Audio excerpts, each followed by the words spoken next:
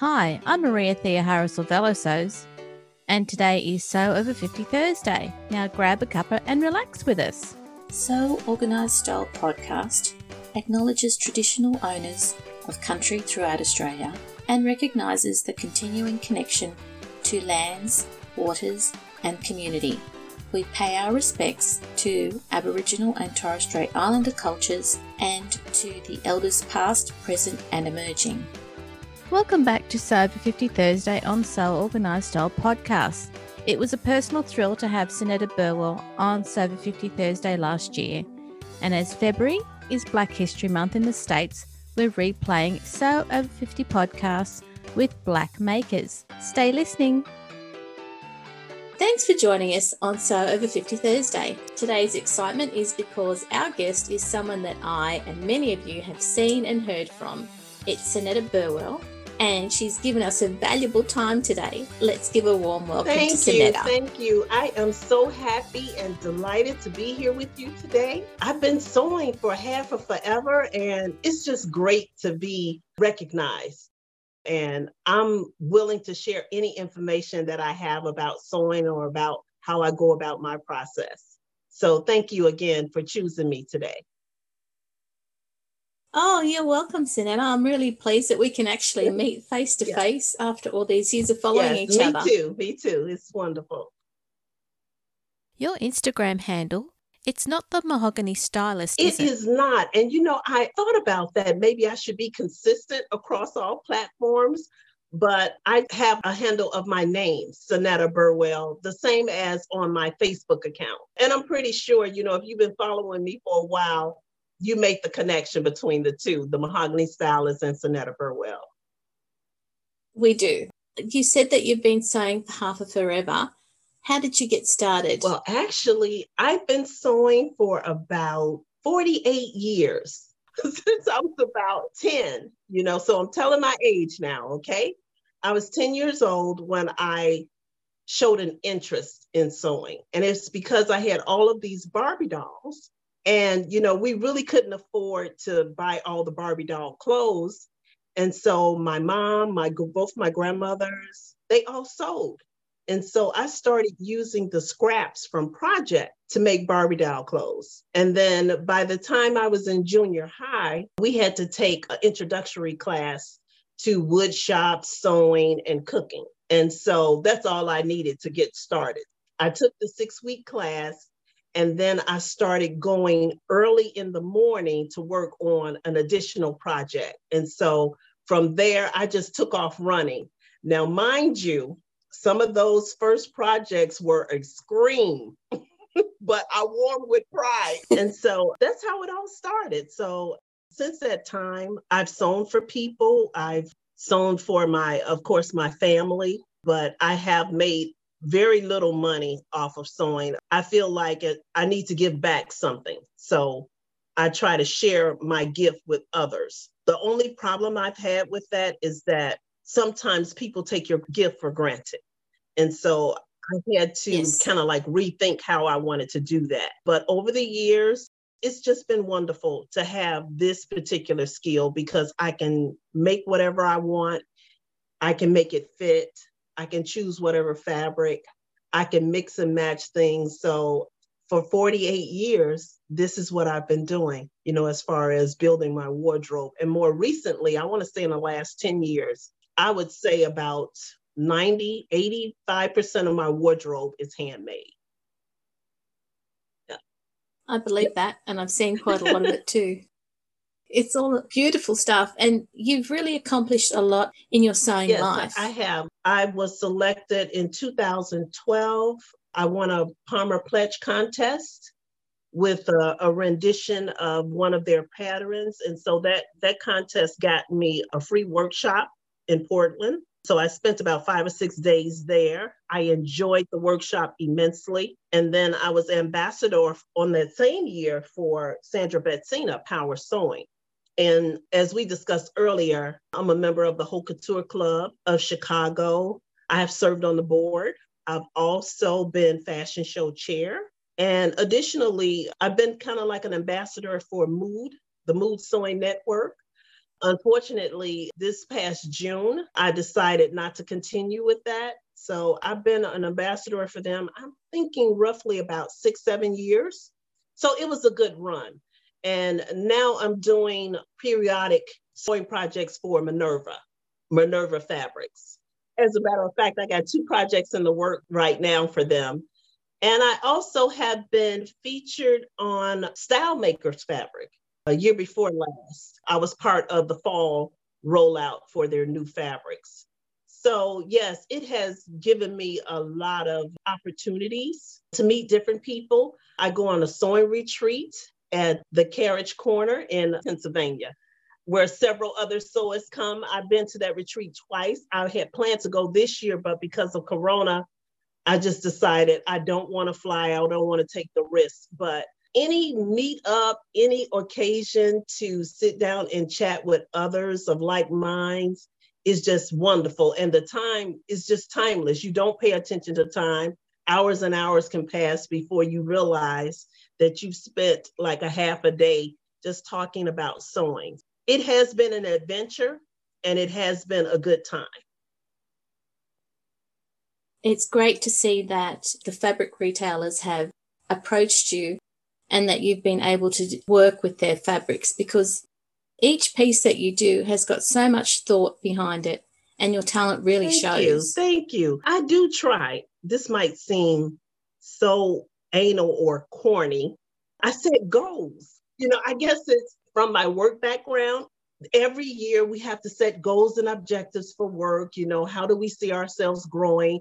What do we want to challenge ourselves with? So I apply those same principles to everything else in my life, including sewing.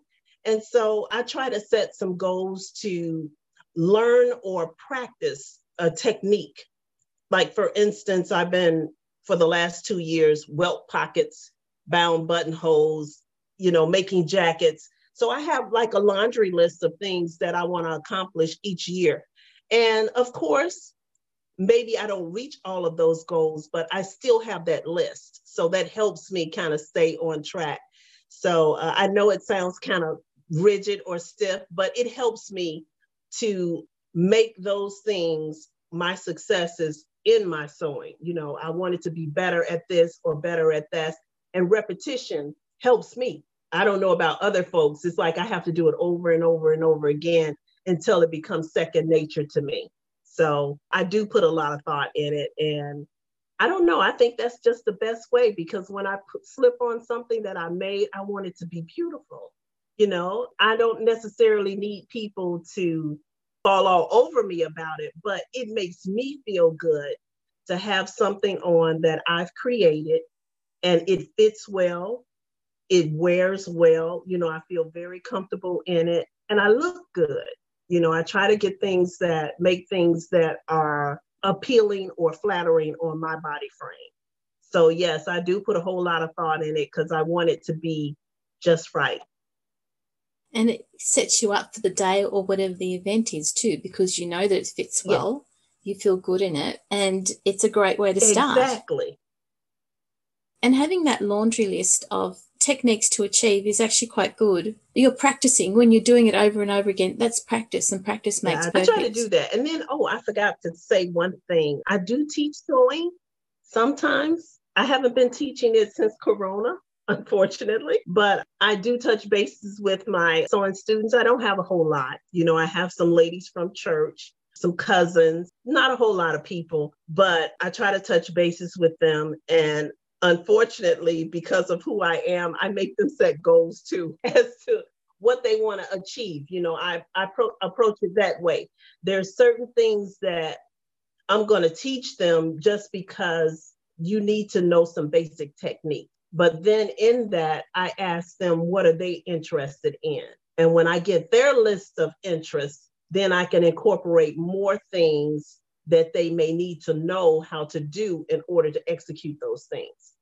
And that is not to say that we have to follow this rigid standard in, say, for instance, Vogue sewing, but there are some fundamental things that you need to know in order to get started. At least that's the way I feel. And once you have those things, of course, you can modify them. There's always more than one way to the museum. You have to, use your discretion and use what makes you feel comfortable. Use what you're comfortable with. And so I just try to provide those tools that are just basic, standard things, fundamental tools that will get them to that point. And they really do appreciate it. One of my students, she's constantly sending me pictures of things she's working on. And then she gives me a list. I adjusted the darts. You taught me that. I evaluated the waist. You taught me that. So, it's just fun getting that feedback from someone that you're teaching, just some basic skills about sewing. That's one thing that I think is important, especially as sewists, and especially if you're going to pay it forward. You want to teach the right thing, make sure your students are learning what they should learn in order to do things on their own. And they're coming to you for your skills so that you can help develop their skills. And the fact that you've asked them, they've got their laundry list of things that they want to achieve. So when they're picking projects, you can actually guide them to the projects that will help in their skill development. But I do have some basic things. We make a scarf initially, and then I have them to make an apron, and I'm really enforcing pressing. Because sewing on the sewing machine and pressing, they go together. You cannot separate them. And so I try to instill that very early. And then we make a pair of pajama pants, and then we make a straight skirt. And then from there, I'm asking them to give me some feedback on how they want to proceed. And then from there, I develop other things. Like when we do the skirt, I'm going to teach them how to install a zipper 3 different ways, because we're making a skirt. You got to be able to get in it. The pajama pants, elastic waist. So they learn how to do casing. So the things that I pick for them to do are very thought out, in order for them to gain a certain technique or skill in sewing so they can use that in other projects. And what's the most advanced project that you've taught so far? Well, I call them my little church ladies. The church ladies, they wanted to go just over the top. And one of them wanted to make a line jacket. And she had only been coming to sewing class maybe a year and a half. And she just said, I just need this challenge for myself. I want nice clothes, and I know you can help me get there. And so she didn't do any of her project work at home, because a lot of times I would tell them, take this home and practice it. She's like, no, I need to do it all with you so you can help me step by step. And that was like one of the most, I would say, challenging projects to do with a student that had only been sewing for a short period of time. And she achieved the jacket? She did. We finished the jacket, and then she made the straight skirt that she had made 4 or 5 times already. And so she was off and running. She kept buying all this suiting. She was like, okay, we're gonna make jackets and skirts and pants. And of course, with some things, like when we were bagging the lining, she needed a lot of help with that. And I was able to do that for her. It was no problem. But she understood the fundamentals. I said, each time we go through this process, you'll get more and more and more of it. And so I think in the end, I think she ended up making maybe a 4 or 5 jackets. So it was a good run. And she did well because she wanted to practice it until she got it. And I'm like, okay, very good, very good. So that was a challenge for me to try to help her through that process. You really have paid it forward. Yes, I try to. I try to continue to do that because that's important to me too, to share with others. And you're sharing videos now on Instagram, I've noticed. Yes, I'm trying to. I'm just thinking back to when I first started blogging. Compared to now, the formats and the layouts of blogs have changed tremendously. And there has been an evolution of people that sew on many different platforms. People are doing a lot of YouTubes, podcasts, they're doing many tutorials, they're teaching online.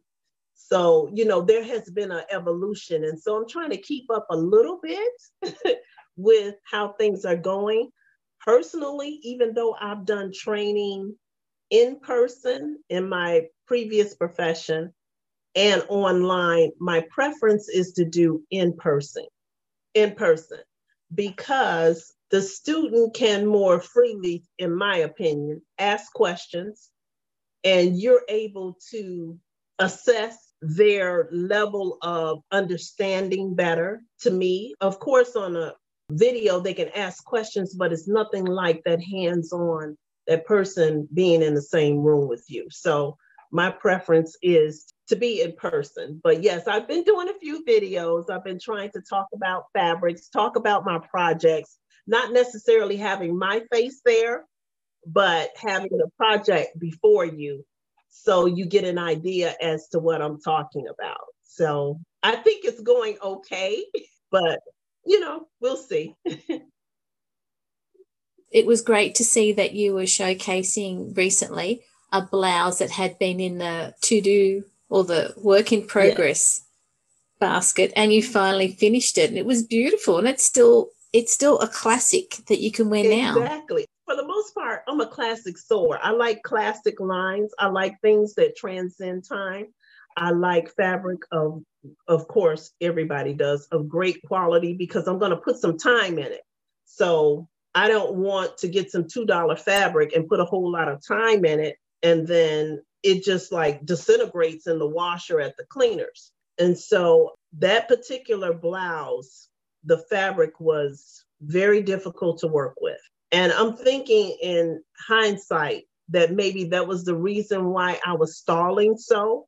And I've sewn chiffon and georgette, but I don't know, maybe silk chiffon is intimidating. But it was a bit of a challenge in the end. I had to recut the facings, the placket down the front, because as you know, with that kind of fabric, it's very slippery when you cut it. And so I ended up, the piece that I had left, I block fused the interfacing to it first. And then I cut the pieces out to keep control of how it was cut, because some of the cutting lines were going off because the fabric was so slippery. And so I was able to finish it up, but I spent so many hours on it because I wanted it to be just right.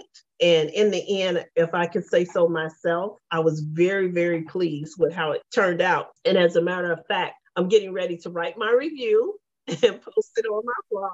I think somebody, Bonnie, she asked me on Facebook, you really have more than 12 UFOs? And I'm like, yeah. I wanted to say, don't you? Because I'm sure we all do have some UFOs to complete. But this one, I think, was the oldest one in the bin. I really do. I think this was the oldest one. And it fell in line with the capsule wardrobing that I'm doing. Actually, it's like a continuation. I started off with green, and now I'm moving into blues and red. And then I'm going to move into another group of colors. So I'm just using my color placket fan to determine what colors I'm going to include and how I'm going to incorporate these things into my wardrobe. So that's been kind of fun too, just to sit down and try to plot out what I'm going to do next based on this color fan. You've got your laundry list of techniques. Yep. You've got your capsule wardrobes that you plan. And as you said, the planning and the goals stem from what your work life was all about, having yearly goals, etc. So it's really great that you were able to take those thought processes and apply them to your sewing projects. Yeah, it's helpful to me. My daughter periodically reminds me, she's like, you work best from lists. Why don't you go ahead and make your list and you'll be okay? Because I think I was frustrated over something. It's like, I keep saying I'm going to do this and I'm not going to do it. She's like, make your list. That's what you do. And I'm like, thanks a lot, kiddo. But yeah, that does help keep me on track, having a list, having a plan. And this might not be something that works for everyone else, but it works for me. Like I said, I worked at the university for 31 and a half years. And every year we had to do this. So, part of my life. That's right. Just as I'm sewing just is. using it for sewing now. You're sewing habits, you're sewing skills, you're sewing enthusiasm is something that, you share with everybody. And now you're part of the Sew Over 50 community. So how has that impacted on you? Well, for one, it is definitely a source of inspiration and motivation. What it has also done for me, exposed me to a whole different group of sewists that I didn't see before. It seems to be thousands and thousands of folks out there who do what we do. And now that Sew Over 50 has been in operations for the last few years, I'm seeing that a huge majority of the sewists are those ladies or some gentlemen that are over 50. It's just that they haven't had the exposure or notoriety of some of the younger sewists. So for me, that is refreshing to know that there's a group like me out there. And then, of course, like I said, the inspiration. This particular group is, I guess, they learn how to sew from a time when I learned how to sew, where we were using particular standards or books or guidelines to help us learn different processes and techniques.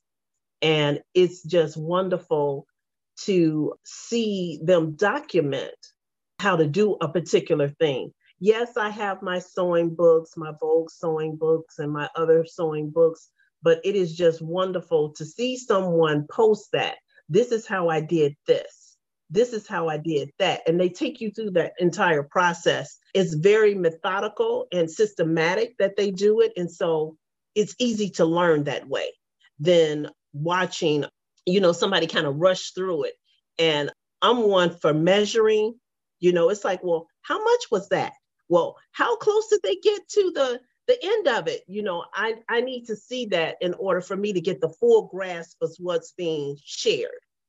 And so that is basically three things: the inspiration and motivation, and to know that there are folks out there like me who were taught to sew similar to what I've learned, and to learn something from them. That is just priceless. When you have a seasoned tailor, for instance, because there's some folks out there doing it for their business, and you don't see their face on Instagram posts all the time. You see what they're producing.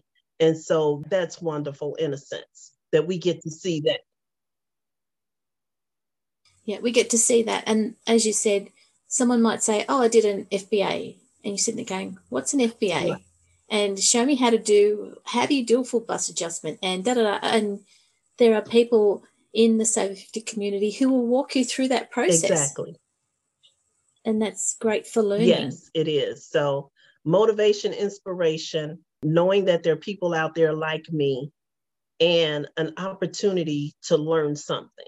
And as I said before, a lot of times, there's more than one way to do things. It's great when you can have a variety of techniques shown to you in a place that's free. You don't have to go to a class or anything. This is free. So if you can gain anything from it, that's a plus. So essentially, we're all, within the Sew Over 50 community, we're all paying it forward by providing those little mini, I suppose you could call them tutorials, the explanation of the techniques that they're using. So yes, yeah, you're right. It's been great. Can you give our listeners a little bit more detail about the Chicago Haute Couture Club? The Haute Couture Club of Chicago is about 53 years old. I joined, I think, in 2009. One of the members was actually following my blog, and she sent me an email, Martha Moser. She sent me an email and invited me to a meeting. And then from that day on, I was hooked. And so, it's a non-for-profit organization. When coronavirus is not in effect, we meet once a month, the first Saturday of every month. except for in the summer, July and August. We have 2 luncheons per year at the end of the year in June and at Christmas time. And then in the spring, we have a fashion show. And a fashion show is an opportunity for you to show off the things that you've made all year long. And at those meetings, we've had all different kinds of folks in the sewing world to come out and give us a presentation. We've had Kenneth King, Cynthia Johnson, Peach from Project Runway. I mean, it's just been a plethora of people to come by and encourage us even more to go on with our sewing. And then we also have challenges. You know, it's like, take this striped fabric and make something with it, and then have it done by this date. And then we all do a show and share every single month at the meeting. So it's a wonderful group of people to come together. And believe it or not, we have physicists, lawyers, doctors, all kind of folks that love to sew. Pilots, Rhonda is a pilot. So, you know, it is just fantastic that we can all come together and talk about the same hobby or the same creativity that we share. So it's a great club. And if anyone's in the Chicagoland area, I would encourage you to join. Right now, it's a little tough because I think they're doing Zoom instead of our meet in person. But visit the website, Haute Couture Club of Chicago. You can just Google it, and you'll see excerpts from our previous fashion shows. You will learn all about what the club is about on that website. And you can even join. I think they quote the membership there. And then there's a link where you can use your PayPal or whatever to pay for your membership fees, which is only $35. That's a steal. I mean, that's cheaper than some of the other organizations. So great little club. And as I said, if you're in the Chicagoland area, come on out once we're back to normal and just enjoy the group. And I'll have links to the club on the podcast blog post for this podcast. Thank you for talking us through what you all do, because every so often when I could see some photos on your blog, I just thought, wouldn't it be great to actually be there and see what everyone's done at the fashion show? That would have been the highlight of the year for me. If and you were it ever is there. So funny that some of the ladies in the club are like older, and some of the ladies in the club are my age who have mothers or family, and they live for the fashion show. It's like they want a good meal and a show. And it's just a wonderful time. It usually happens the first week in May, and we have pretty decent weather, and it's great. It's great to see all the people come together and just have a good time. Wonderful. Such a special club to be part of. It is. So I got lucky. I didn't know it existed. Sonetta, thank you so much for sharing your sewing journey with us on Sober 50 Thursday, and also for talking us through the Haute Couture Club of Chicago. I've seen some of the photos that you put up, and I know that people who are interested will go and actually find it. Again, thank you so much, and it's been great having you on the podcast. Oh, you're welcome. Anytime. The pleasure has definitely been all mine. Thank you for thinking of me. It has been an honor. And anytime you want to chat about sewing, give me a holler. I will. Thanks so much, Oh, Sonetta. You're welcome. Take care now. Have a lovely day, listeners.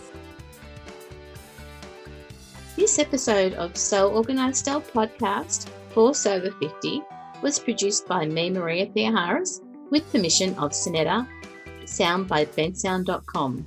You can subscribe to Sew Organised Style podcast, spelt with an S, not a Z, on Apple, Spotify, Amazon Music, Google, Stitcher, iHeartRadio, Castbox, and all good podcast distributors. Make sure you listen to the previous Sew Over 50 podcasts, and you'll hear from great people from the Sew Over 50 community on Instagram. Post any questions or suggestions you have on our podcast website at seworganisedstylepodcast.com, on our Instagram Sew Organised Style account, or on our Facebook page. We look forward to joining you in your sewing room next time. Stay safe, everyone.